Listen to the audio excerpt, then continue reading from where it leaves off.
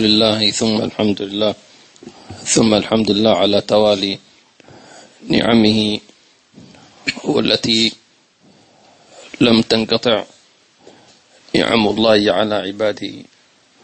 فاللهم اجعلنا من الشاكرين، واجعلنا من المتفكرين، واجعلنا من الذاكرين، واجعلنا من الحامدين. ونستغفرك ونتوب إليك على تقصيرنا في حمدك وشكرك وذكرك والتفكر في آلائك. اللهم صل وسلم وبارك على سيدنا محمد مفتاح باب رحمة الله عدد ما في الله، صلاة وسلاما دائمين بدوام ملك الله، وعلى آله وصحبه وسلم، والحمد لله رب العالمين. انتهينا في الدرس الماضي فيما يتعلق بالصبر، ومر علينا تفاصيل كثيرة، وقلنا وقال الإمام الغزالي أنه لا يمكن للعبد أن يعيش بدون صبر.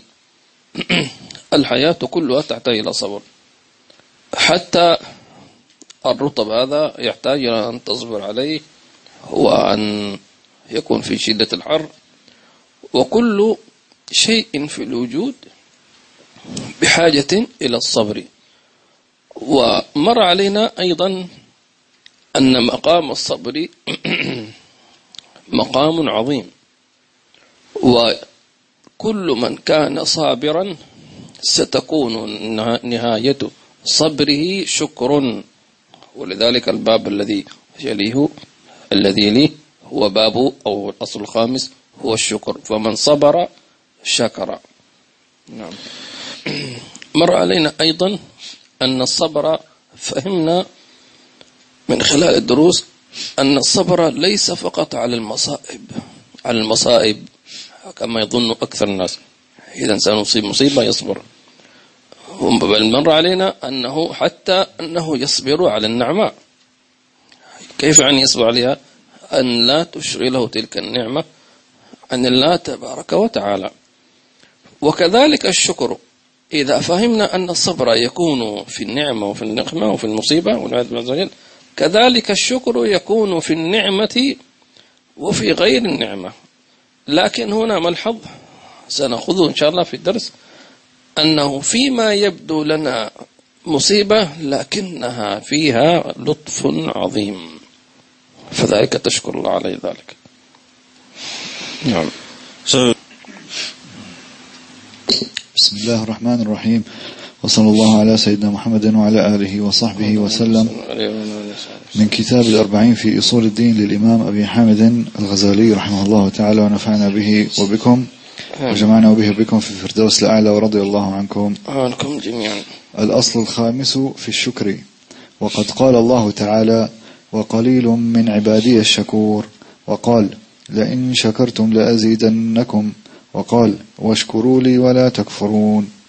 وقال: وسيجزي الله الشاكرين. وقال: ما يفعل الله بعذابكم إن شكرتم وآمنتم. وقال النبي صلى الله عليه وسلم: للطاعم الشاكر منزلة الصائم الصابر عند الله. وكان رسول الله صلى الله عليه وسلم يبكي في تهجده، فقالت عائشة رضي الله عنها: وما يبكيك وقد غفر الله لك ما تقدم من ذنبك وما تأخر. فقال: أفلا أكون عبدا شكورا. وقال: نعم. الإمام الغزالي لابد أن نتعلم منه هذا الأدب، أنه في بداية كل فصل أو أصل يبدأ بالآيات القرآنية التي نزلت فيما سيتكلم عنه، ثم بأحاديث النبي صلى الله عليه وعلى آله وصحبه وسلم. فاستدل شوف الإمام الغزالي يستنبط الآيات التي تدعو إلى التدبر والتفكر. قال سبحانه وتعالى: وقليل من عبادي الشكور. هذه الآية فيها عتاب، قليل من عبادي الشكور. لاحظوا أنه نسب العتاب لعباده، ما قال من الخلق، معنى هذا عتاب محب. عتاب إيش؟ محب عبادي وقليل من عبادي. ثم قال الشكور، ما قال الشاكرين. معناه أن هناك من يشكر شاكر يعني، لكنه قليل الشكر، لأن الله يقول قليلا ما تشكرون. لكن هنا قال شكور. الشكور هو صيغة مبالغة، يعني إن وجد شاكرين فقليل شكورين، اللي هم إيش؟ كثير الشكر. هم كثير الشكر، تمام. لكنهم قلة، فإن كانوا شاكرين فقليل هم الشاكرون، وإن كانوا كثير الشكر فهؤلاء الكثير الشكر قليلون. فهمت؟ ولذلك سندرس إن شاء الله تعالى.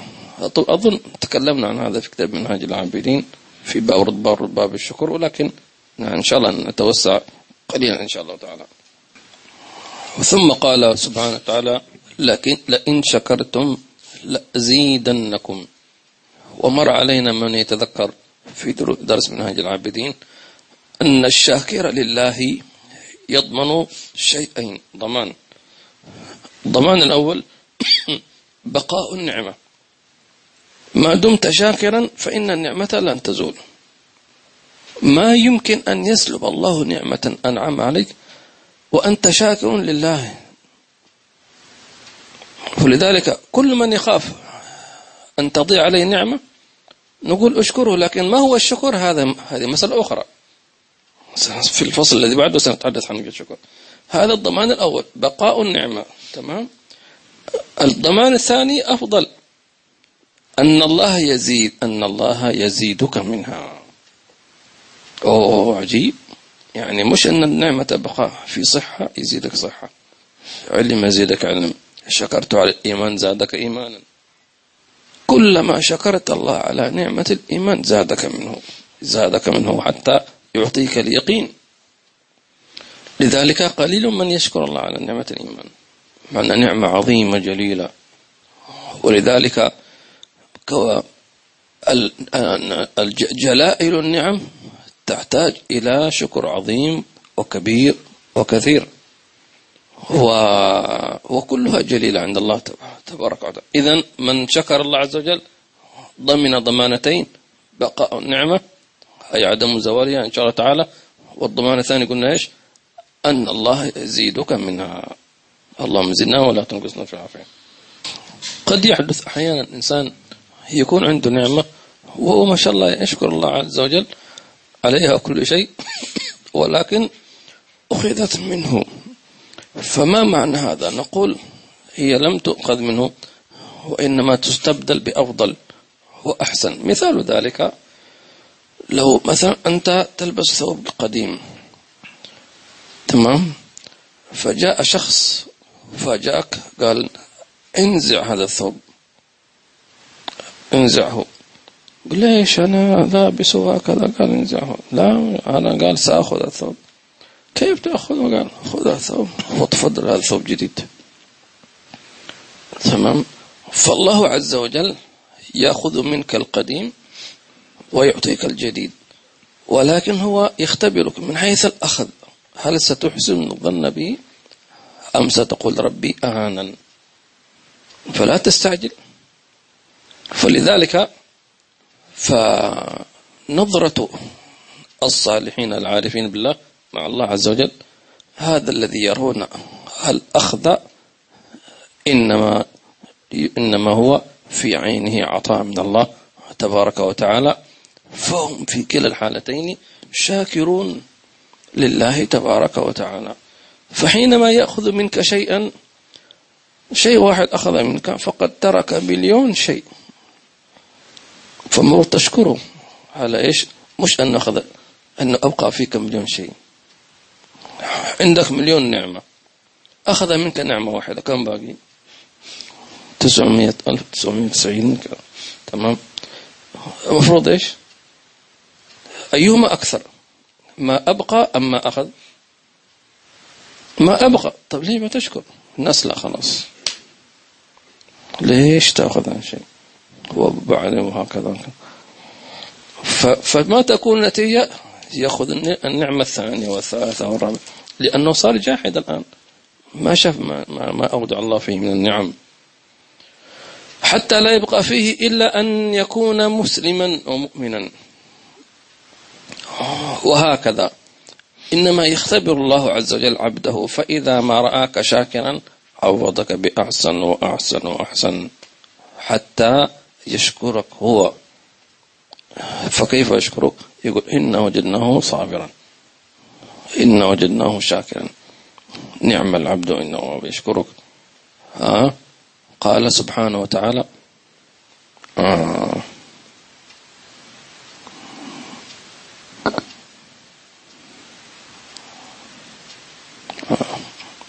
عشان نتذكر الآية. قال سبحانه وتعالى وكان الله شاكرا عليما. الشاكر اسم فاعل، فالله وصف نفسه بأنه شاكر يشكر عبده، يعني مع أنه نحن نشكره أنه وفقنا. هو دليل ذلك النبي صلى الله عليه وسلم في هذاك الرجل الصحابي مع زوجته حينما استقبلوا ضيف النبي صلى الله عليه وسلم، ولم يكن عندهم طعام إلا طعام أطفالهم، يعني طعام الطفل ما لا يسمن من الجوع طعام البالغ، ولكن عملوا حركة وأغلقوا الأضواء وسووا هكذا حتى لا يفاجأ أن هذا الضيف يأكل طعام الأطفال.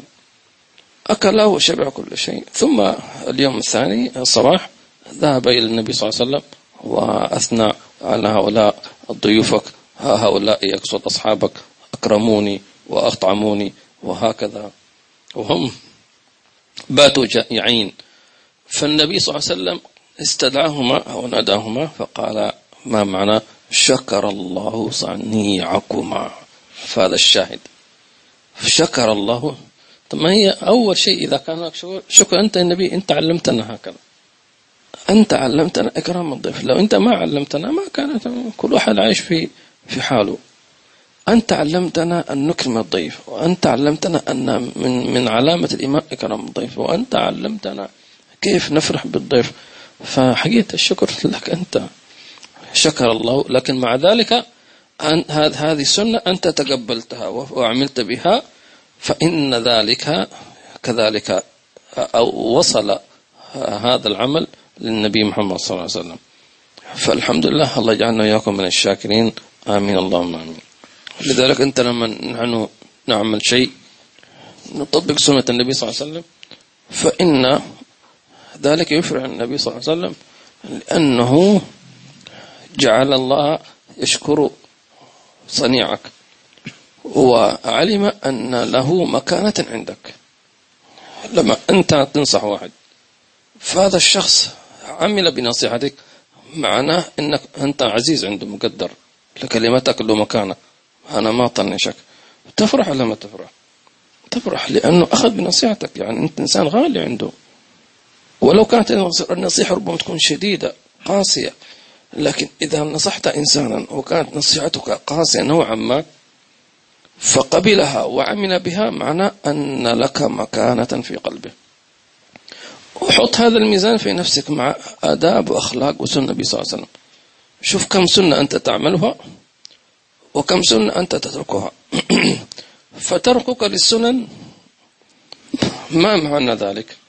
أنت ممكن تبرر نفسك أنه يعني أنا كسلان وكذا أو الدنيا أو ما في وقت، لكن في الحقيقة أنه لما نزلت منزلته في قلبك فنزلت آداب وأخلاق، وهكذا هو، ليس لها تفسير تفسر هذا، أنت تبرر لنفسك، لكن هكذا. لو كان عظيما عندك ما تترك، هو عظيم عندك لكن ليست بالمنزلة التي أنت تقول سمعنا وطعنا، خلاص تنفذ.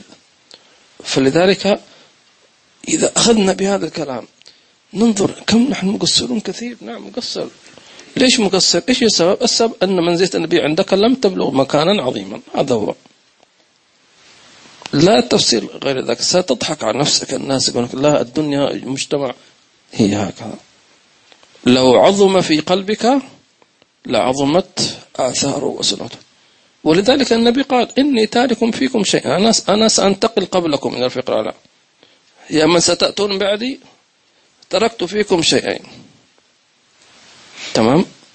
فهذين الشيئين يمثلانني، تمام، جزءا مني، كتاب الله وعترة أهل بيتي، وفي رواية وسنتي.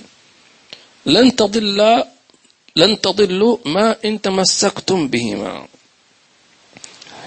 ما يمكن أن تضل. جاء المسيح الدجال، جاءت الفتن كلها كقطع الليل، جاء الانترنت مش عارف ايش، لن تضل. خلاص عندك ضمان ووعد، لكن ايش مشروط؟ ما إن تمسكتم لن تضلوا ما إن تمسكتم.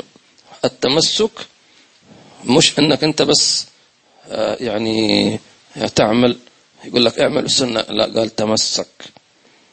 في فرق لما يقول لك انت اعمل سنتي، ما قال لن تضلوا ما إن عملتم بسنتي، لا تكفي العمل. التمسك يعني سيأتي زمن سيلجئك الزمن أن تتنازل عن كثير من المبادئ والأخلاق والسنن، لا إلا هذا.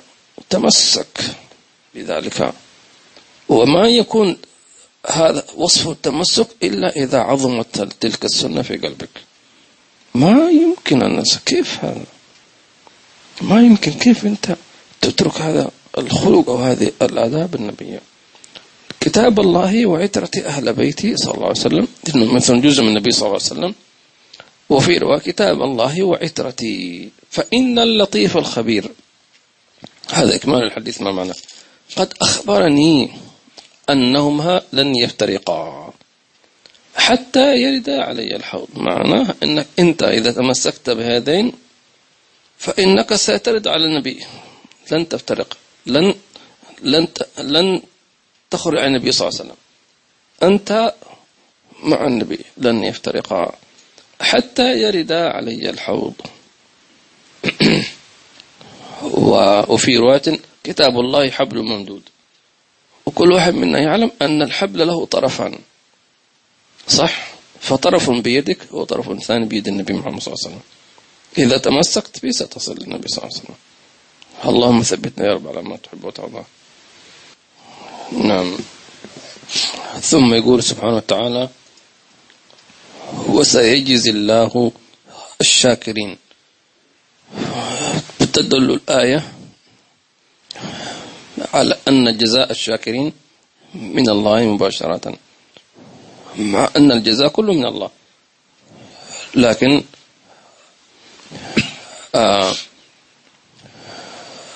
أن يكون الجزاء مباشرة، إما ثناء على الله تبارك وتعالى، وإما رفعا لمنزلتك.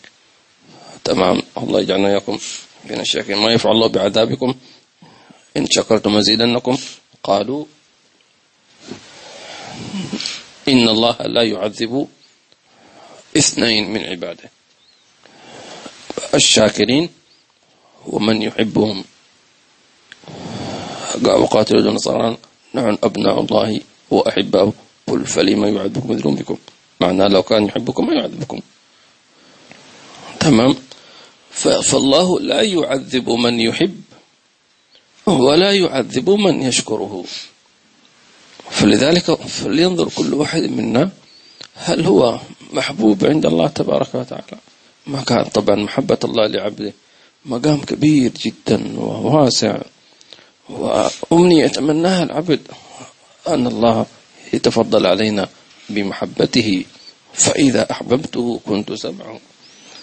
وكذلك الشاكرين لله تبارك وتعالى. لماذا؟ لما قل الشاكرون فصار الشاكرون القلة محبوبون.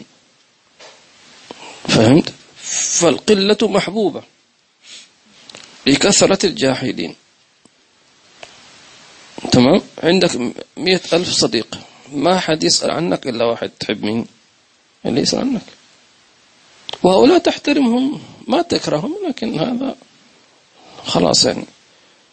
وكذلك فيما يتعلق فيه بينك وبين الله عز وجل، وإن شاء الله طبعا هذا سنذكر علامات المحبة وكيف أن الله العبد يعرف نفسه محبوب عند الله يجعلنا ويقوم منهم شعافين. ثم يقول في الحديث، طبعا احنا طولنا معلش، لكن لأن هذه الآيات والأحاديث هي أساس، هي مفاتيح، والباقي هذا الذي سنقرأه هو شرح لها. يقول صلى الله عليه وسلم: للطاعم الشاكر منزلة الصائم الصابر عند الله. هنا النبي صلى الله عليه وسلم لم يتكلم عن الأجر، لأن الأجر متعلق بالعمل، كلما عملت أكثر تأخذ أجرا، هذا حتى في عالم الدنيا معروف. لكن المنزلة للطاعم الشاكر منزلة الصائم الصابر. طيب لماذا هذه المنزلة؟ لأن الشاكر حينما أطعم غيره فصار من أطعمه شاكرا، وربما أطعم الصائم فصام، فكان هذا الصائم شاكرا ومصليا وكذا. فلذلك حينما تطعم الصائمين في رمضان وغيره، من فطر صائما فله مثل ثوابه، ثواب صومه وثواب قيامه، فتأخذ ثواب الصوم وثواب القيام. بينما لو كان صائما الإنسان صام ثم أفطر فيأخذ ثواب الصوم، لكن أنت حينما تقول للصائم خلاص اليوم الإفطار عندي ففطرته، تمام، فأخذت مثل ثواب صومه، ثم هذا الصائم شكر الله فأخذت ثواب شكره، ثم هذا الصائم صلى وقرأ القرآن لأنه شبع وارتاحت نفسه ويعني فتحت عينه، تمام، كان مغمى عليه جيعان فرجع، تمام، شرب شاي شرب قهوة فقرأ قرآن وجلس مع أولادي وراح إلى المسجد، هذا كله أنت تأخذ. فلذلك أخذت منزله، يعني ما في ظلم، هذا واقع. طيب ثم شوف النبي صلى الله عليه وسلم في حديث قال: الطاعم الشاكر، قدم الإطعام لأن الشكر هو هذا، اعملوا آل داود شكرا، فالشكر هو عمل، مش الشكر لا شكرا يا الله شكرا يا الله الحمد لله، هذا حمد مش شكر، أو نوع من الحمد. والذي طيب نعم، قلنا أن هذا الشاكر أو الطاعم الشاكر يأخذ ثواب من فطره، فكيف لو كان هذا الذي أطعمه ونسك من صائم؟ ثواب وثواب وثواب. لذلك نقول أن المرأة إذا أصابتها الحيض في رمضان مثلا لا شك أنها تشعر بالحزن، لكنها في حقيقة الأمر حينما تعد الطعام لزوجها، طعام الإفطار يعني لزوجها ولأولادها وعائلتها، تمام، فإنها تأخذ ثواب صيامهم، تمام، تأخذ ثواب صيامهم، وفوق هذا قلبه منكسر، تمام، هذا شيء. الشيء الثاني، طيب الصائم الذاكر المنفق، ما شاء الله هذا مجال مفتوح، في ناس ما شاء الله ينفقون، وفي ناس يقيمون الليل، وناس ما شاء الله يصومون. طيب من الأسبق من هؤلاء؟ هل الذي يجمع تلك الصفات كلها؟ لا. من الأسبق؟ الأسبق هو أكثرهم لله ذكرا. قال صلى الله عليه وسلم، قال: سبق المفردون. سبق، تريد أن تسبق؟ قالوا: ومن المفردون يا رسول الله؟ قال: الذاكرون الله كثيرا والذاكرات. تمام. فالذي مثلا يصوم أكثرنا ذكرا هو الأسبق. هناك من يطعم أكثرنا ذكرا لله هو الأسبق. وقس على ذلك. فلذلك ربما يقول فقير طب أنا ما أملك مال أفطر الصائمين، ما أملك مال أتصدق. نقول تريد أن تسبق هؤلاء؟ نعم، عليك بكثرة الذكر. فكلما كنت كثير الذكر أنت تكون الأسبق، كما قال النبي صلى الله عليه وعلى آله وسلم فاللهم اجعلنا من السابقين الأولين في عفو. ولذلك هذا كثير من النساء يسبقن الرجال، مع أن في الظاهر أن الرجل هو الذي يعمل كثيرا، ولكن المرأة من صفاتها أنها تذكر الله كثيرا، ربما لوجود وقت فراغ كثير، خاصة إذا كانت ربة بيت يعني ليس لديها إلا بيتها وزوجها وأبنائها، فتذكر الله كثيرا كثيرا كثيرا فتسبق. وكم من امرأة سبقت زوجها أو سبقت أباها أو سبقت ابنها أو أخاها إلى غير ذلك. بماذا؟ مع أن النبي يقول يعني ناقصات عقل ودين، من طبعا هذا له معاني ليست كما يفهمها عوام الناس، وإلا كيف تكون ناقص الدين وهي سبقت الرجل؟ كيف؟ إذا كان النبي صلى الله عليه وسلم أخبر عن امرأة سفعاء الخدين يعني فيها سمراء، فحتى أنها كانت تزاحمه على كتفه، تمام. فكانت هذه المرأة صبرت على أيتام لها تربيهم وكذا، فسبقت الكثير، وهي امرأة سوداء البشرة.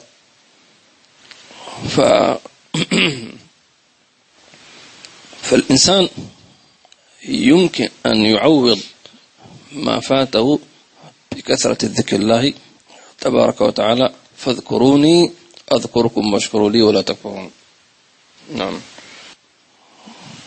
ثم ذكر النبي أو حديث النبي صلى الله عليه وسلم أنه كان يبكي ليلة في تهجده، يتهجد ويبكي صلى الله عليه وسلم. فسألته السيدة عائشة ما الذي يبكيك؟ وقد غفر الله لك ما تقدم ذنبك وما تأخر، فظنت أنه يبكي على ذنوبه صلى الله عليه وسلم وحاشاه صلى الله عليه وسلم. فقال أفلا أكون عبدا شكورا.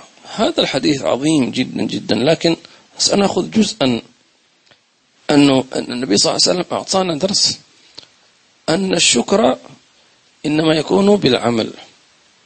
فهذا التهجد كله شكر لله عز وجل. فالإنسان حينما يقوم بالعبادة ليست من باب التكليف. متى تكون من باب التكليف؟ إذا كانت واجبا، هذا واجب عليك تصلي صلاة الخمس، ما عدا ذلك فهو سنة. فحينما تقوم بالسنن هذه أنت تأخذ عليه ثواب، وتعد هذه السنن بمثابة الشكر، بمثابة الشكر الله تبارك وتعالى. فلذلك النبي صلى الله عليه وسلم حينما كان يقيم الليل والتهجد كان يشكر الله تبارك وتعالى على ما تفضل به عليه وعلى ما تفضل به على الناس. فلذلك لو تذكرون حينما قلنا أنه كيف يكون إنسان من الشاكرين الله كثيرا، تمام، أن تشكر نعمه على عباده.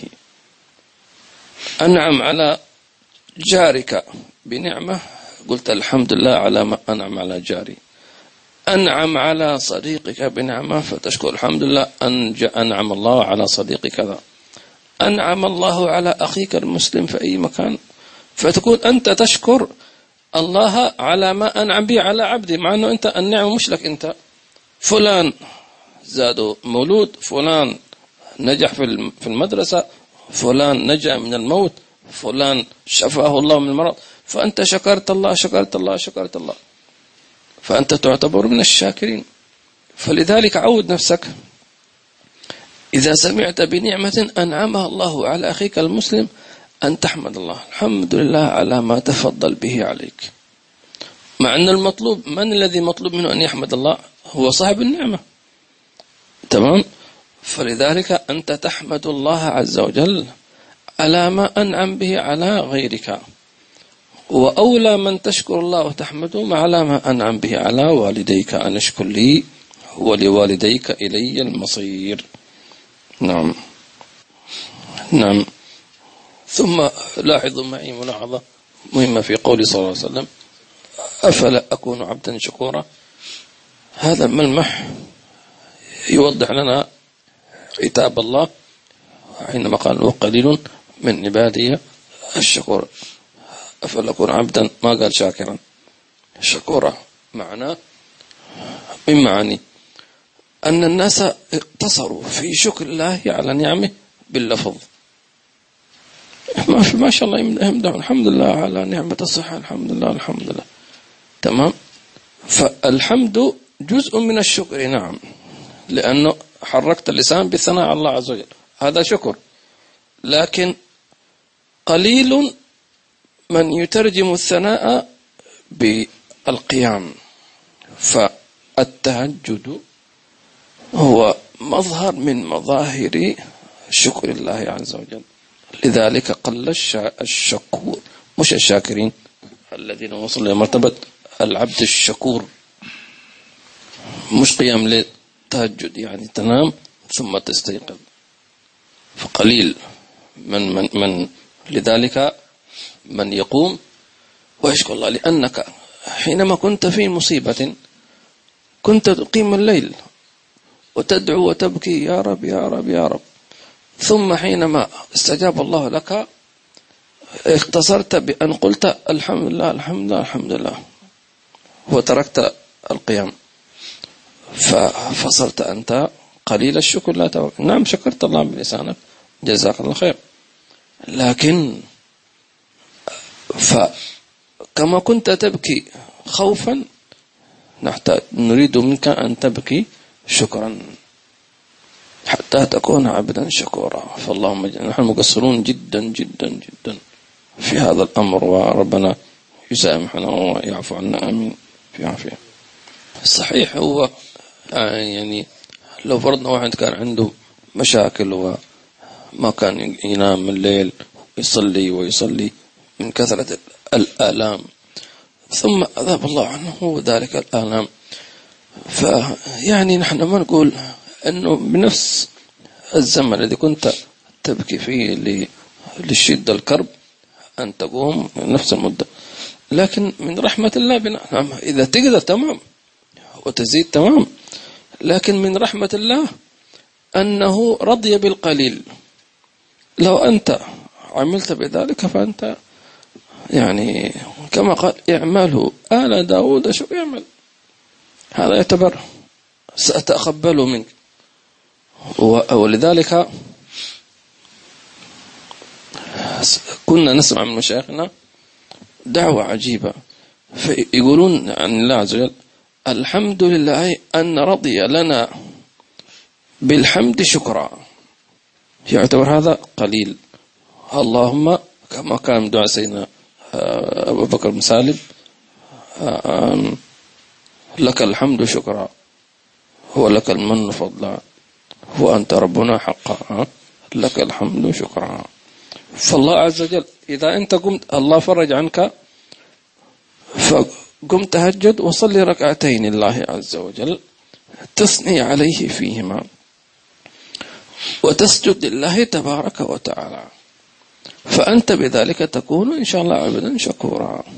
اللهم يوفقنا لما تحب وترضى. آمين. وقليل جدا من يبكي تهجدا يشكر الله على ما أنعم به على غيره من الخلق. هذا قليل القليل القليل القليل. أنت تقيم الليل وتبكي وتشكر أن الله شفى مثلا فلان بن فلان في البلد الفلاني كان مريضا، الحمد لله الحمد لله شفاك شفى الله الحمد لله.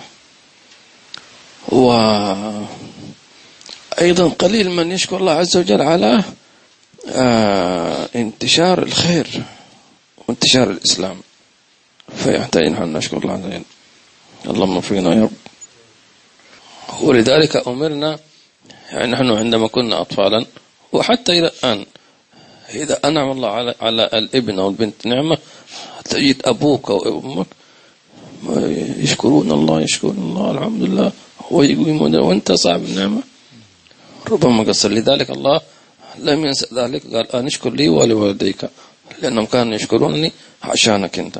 كانت أمك تقيم الليل تبكي عشانك أنت، ثم أنا استجبت لها فأعطيتك عشان أمك وعشان أبيك، ثم ظلوا يشكرونني على أن الله عز وجل فرجت عن أبنائهم وبناتهم. فأنت لا تكن جاحدا لا لهما ولا لي، أن اشكر لي ولوالديك إلي المصير، أنت وهما ستأتيان إلي فسأسألهما عنك وسأسألك عنهما. اللهم وفقنا لما تحب. باقي حديث. وقال ينادى يوم القيامة ليقم الحمادون فتقوم زمرة فينصب لهم لواء فيدخلون جنته، فقيل ومن الحمادون؟ قال الذين يشكرون الله على كل حال. وقال الحمد رداء الرحمن. اللهم اجعلنا منهم في قوة عافية. فقال شوف كيف العزة، ليقوم الحمادون يعزهم الله عز وجل. فقيل من هم؟ قال الذين يشكرون الله فقط على كل حال.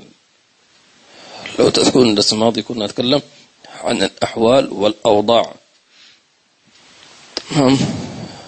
ما في درس الأذكار وغيره تخلط هذا وهذا. أوضاع وأحوال أظن في الأذكار.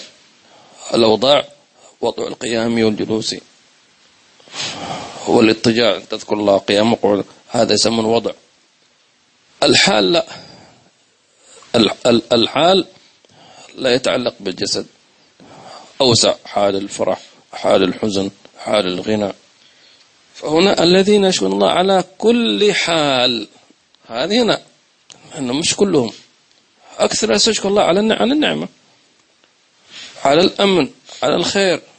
لكن إذا أصيب بمرض بكذا ما في شكر، بالعكس يقول ليش أنا سويت، ليش يا رب أنت عمل هكذا، وليش هو مسكين حرام، ليش مات طفل صغير حرام، حرام. قبل أن يكون ابنك هذا الله ربه، صح ولا لا؟ مش ملكك أنت لا خلقته ولا خلقت له كبد ولا قلب ولا حتى شعره. فسبحان الله، فالشاكرون الله على كل حال، يشكرون الله في حالة الفقر والغنى، في حالة المرض والسقم، بنفس الهيئة، بنفس الطريقة، مثل ما أنت، كيف أنت تشكر الله على النعمة، الحمد لله مبسوط، الابتسامة تملأ وجهك ما شاء الله، تمام. نفس الحال أن تحمد الله. لو أخذت بمأخذ، إذا أخذ منك فقد أبكى فيك الكثير، تمام. وما أخذ إلا ليختبرك. وأما إذا ما ابتلاه ابتلاء اختبار فقدر عليه رزقه فيقول منه. قال أن أحد المشايخ جاء له مريد، قال يا سيدي أنا أريد أن أتتلمذ على يديك وأن أسلك الطريق إليك. فقال له الشيخ مرحبا، جيب فلوس على طول كذا. شو من الشيخ هذا على طول فلوس، تفضل يا شيخ. اليوم الثاني جيب فلوس، اليوم الثالث فلوس. هل هذا المريد خلاص ما جاء؟ فسئل عنه، الشيخ يسأل عنك ليش ما جيت؟ قال بتخلص فلوسي. فقيل له إذا أنت تحب فلوسك أكثر من الشيخ كان يأخذها ليربيها لك استثمار، ولكنك أسأت الظن بذلك فللسلوك وضاعت عليك الاستثمار. بتعطيه 100 درهم بيعطيك فيه 100,000 درهم، نشغل لك بزنس. فكذلك الله عز وجل ولله مثل أعلى، يأخذ منك ليختبر. ماذا قال عبدي؟ إيش يقول؟ فلذلك النبي صلى الله عليه وسلم علمنا الحمد لله، خلاص كله جاهز، بس حرك لسانك. علمنا في حالة إن أكلت الطعام قلت الحمد لله الذي أطعمنا الطعام، لبست ثوبك الحمد لله الذي كساني هذا، خرجت من دورة المياه الحمد لله الذي أذهب عن الأذى وبقى فيه ما ينفعني. تمام. حصلت مصيبة الحمد لله على كل حال. تمام. فتحمده على كل حال، تكون أنت إن شاء الله من الذين يدعون يوم القيامة. اللهم اجعلنا من خواص عبادك في خير وعافية. الحمد لله رب العالمين. نعم، ونسأل الله السلامة العفو والعافية مع فائدة في الدين والدنيا والآخرة.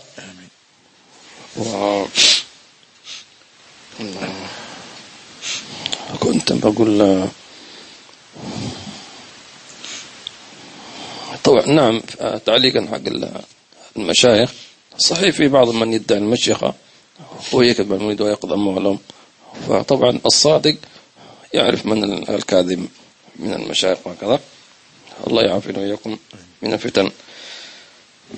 الأخ عبد الله جزاك الله خير أخ عبد الله على ثنائك، هذا فضل الله علينا ويشكركم كذلك يا أحمد الصالحين ويجعلنا من الشاكرين.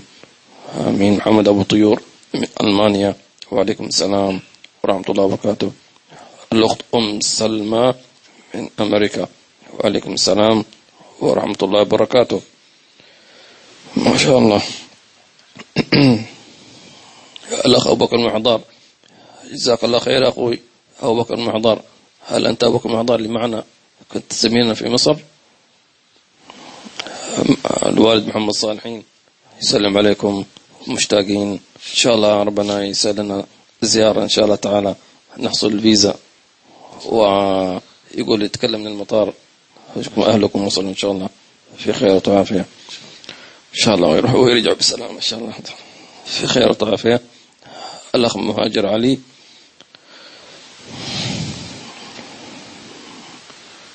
يقول هل يوجد كتاب تنصحون به لتأصيل موضوع تفسير الرؤيا؟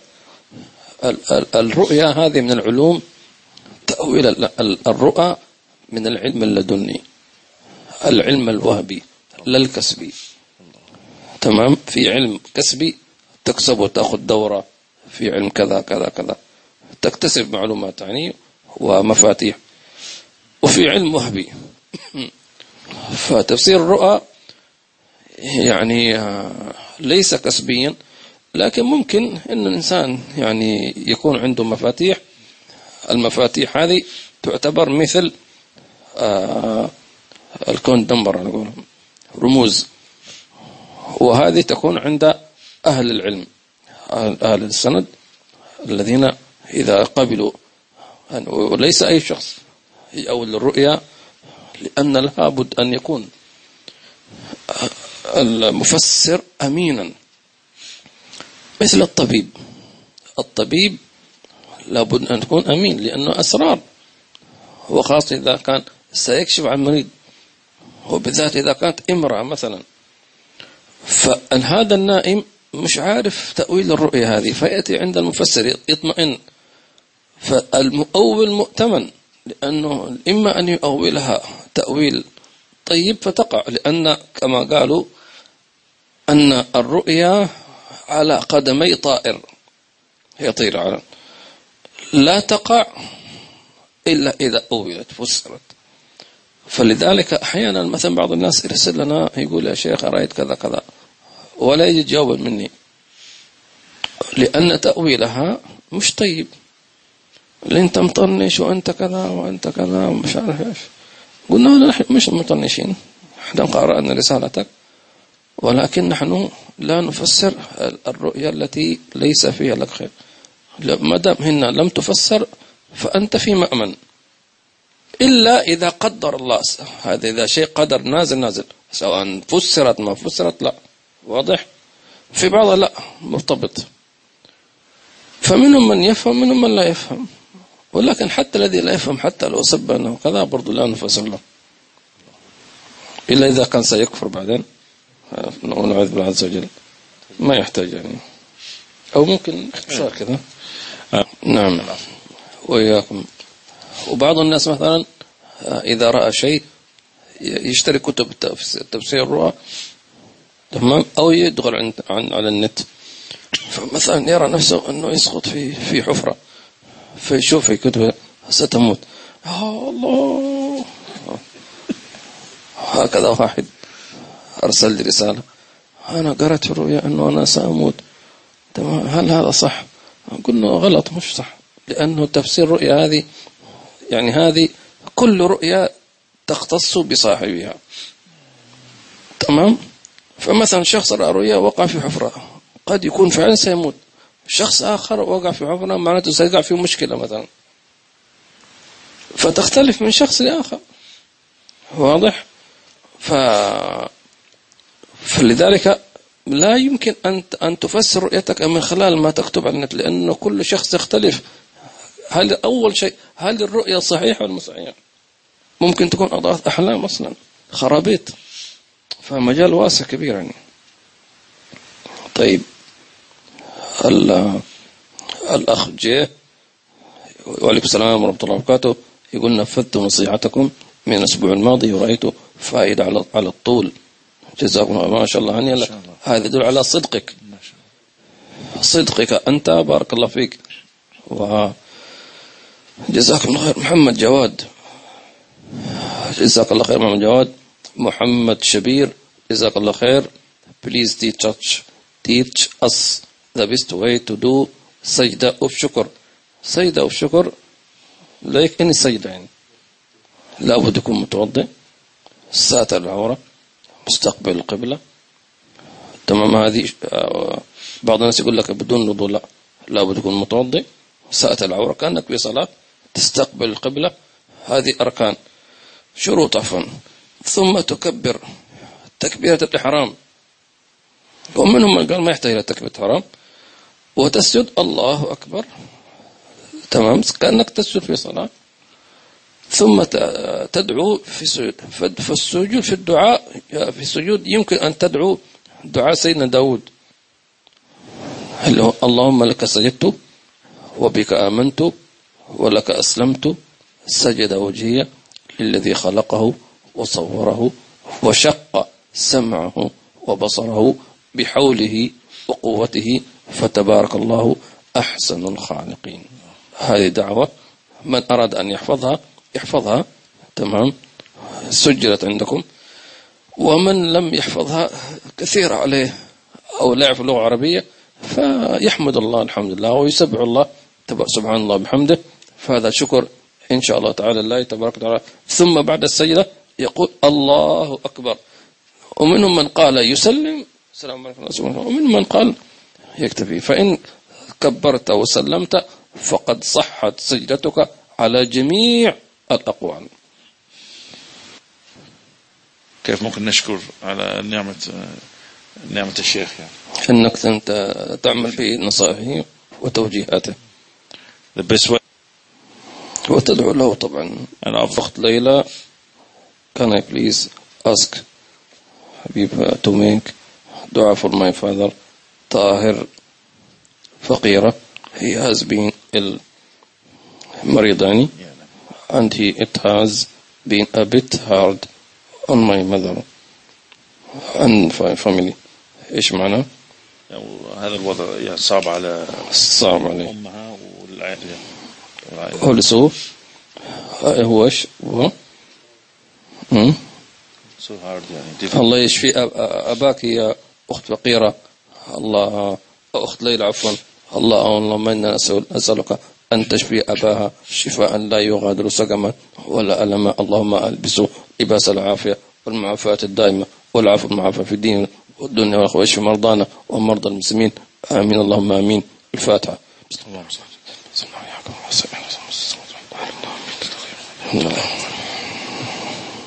Also if جد إيميل خاص لكي إذا خاص نعم إيميلي ما إيميل تحب نشرحهم الإيميل أي نعم. وإذا كان السائل اللي يعرف عربي يفضل يكتب باللغة العربية. جزاك الله خير. بيقول إيش معنى الرؤية؟ لو الشخص شاف سيدنا النبي صلى الله عليه وسلم واقف على منبر لابس أبيض، منبر صغير يعني لابس أبيض، وينظر إلى الشخص وكأنه يعمل حركة مثل هذا 3 مرات على جبين الشخص.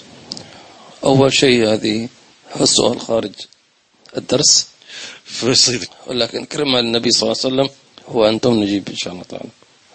من أجل النبي صلى الله عليه وسلم سنجيب، ومن أجله هو كذلك صلى الله عليه وسلم. إن كان هو الرأي فنهني على رؤية النبي صلى الله عليه وسلم.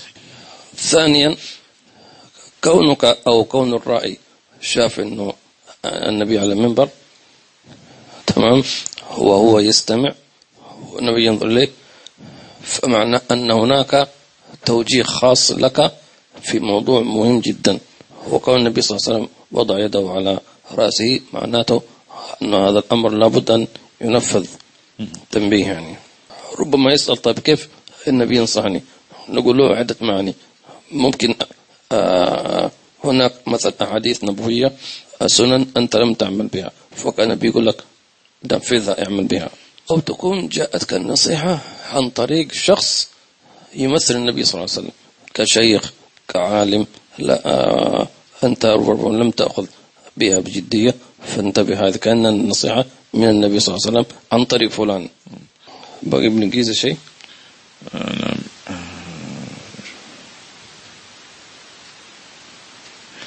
هو أصلا كلام ابن عربي في الحقائق، فالله أعلم أنا فين وابن عربي فين.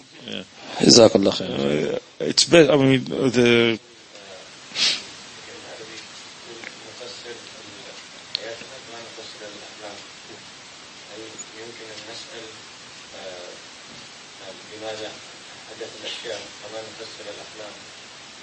برضو ما فهمت.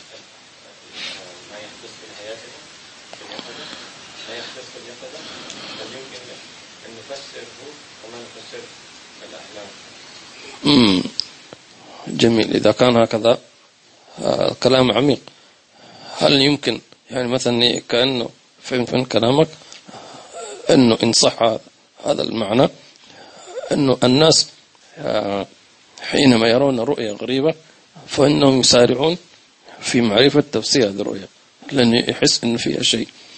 فالإمام ابن عربي كأنه يعاتبنا، طيب وما ترى في اليقظة أحداث تحدث أمام عينك، لما لا تسأل عنها؟ كلام جميل صح. فما هو سؤاله؟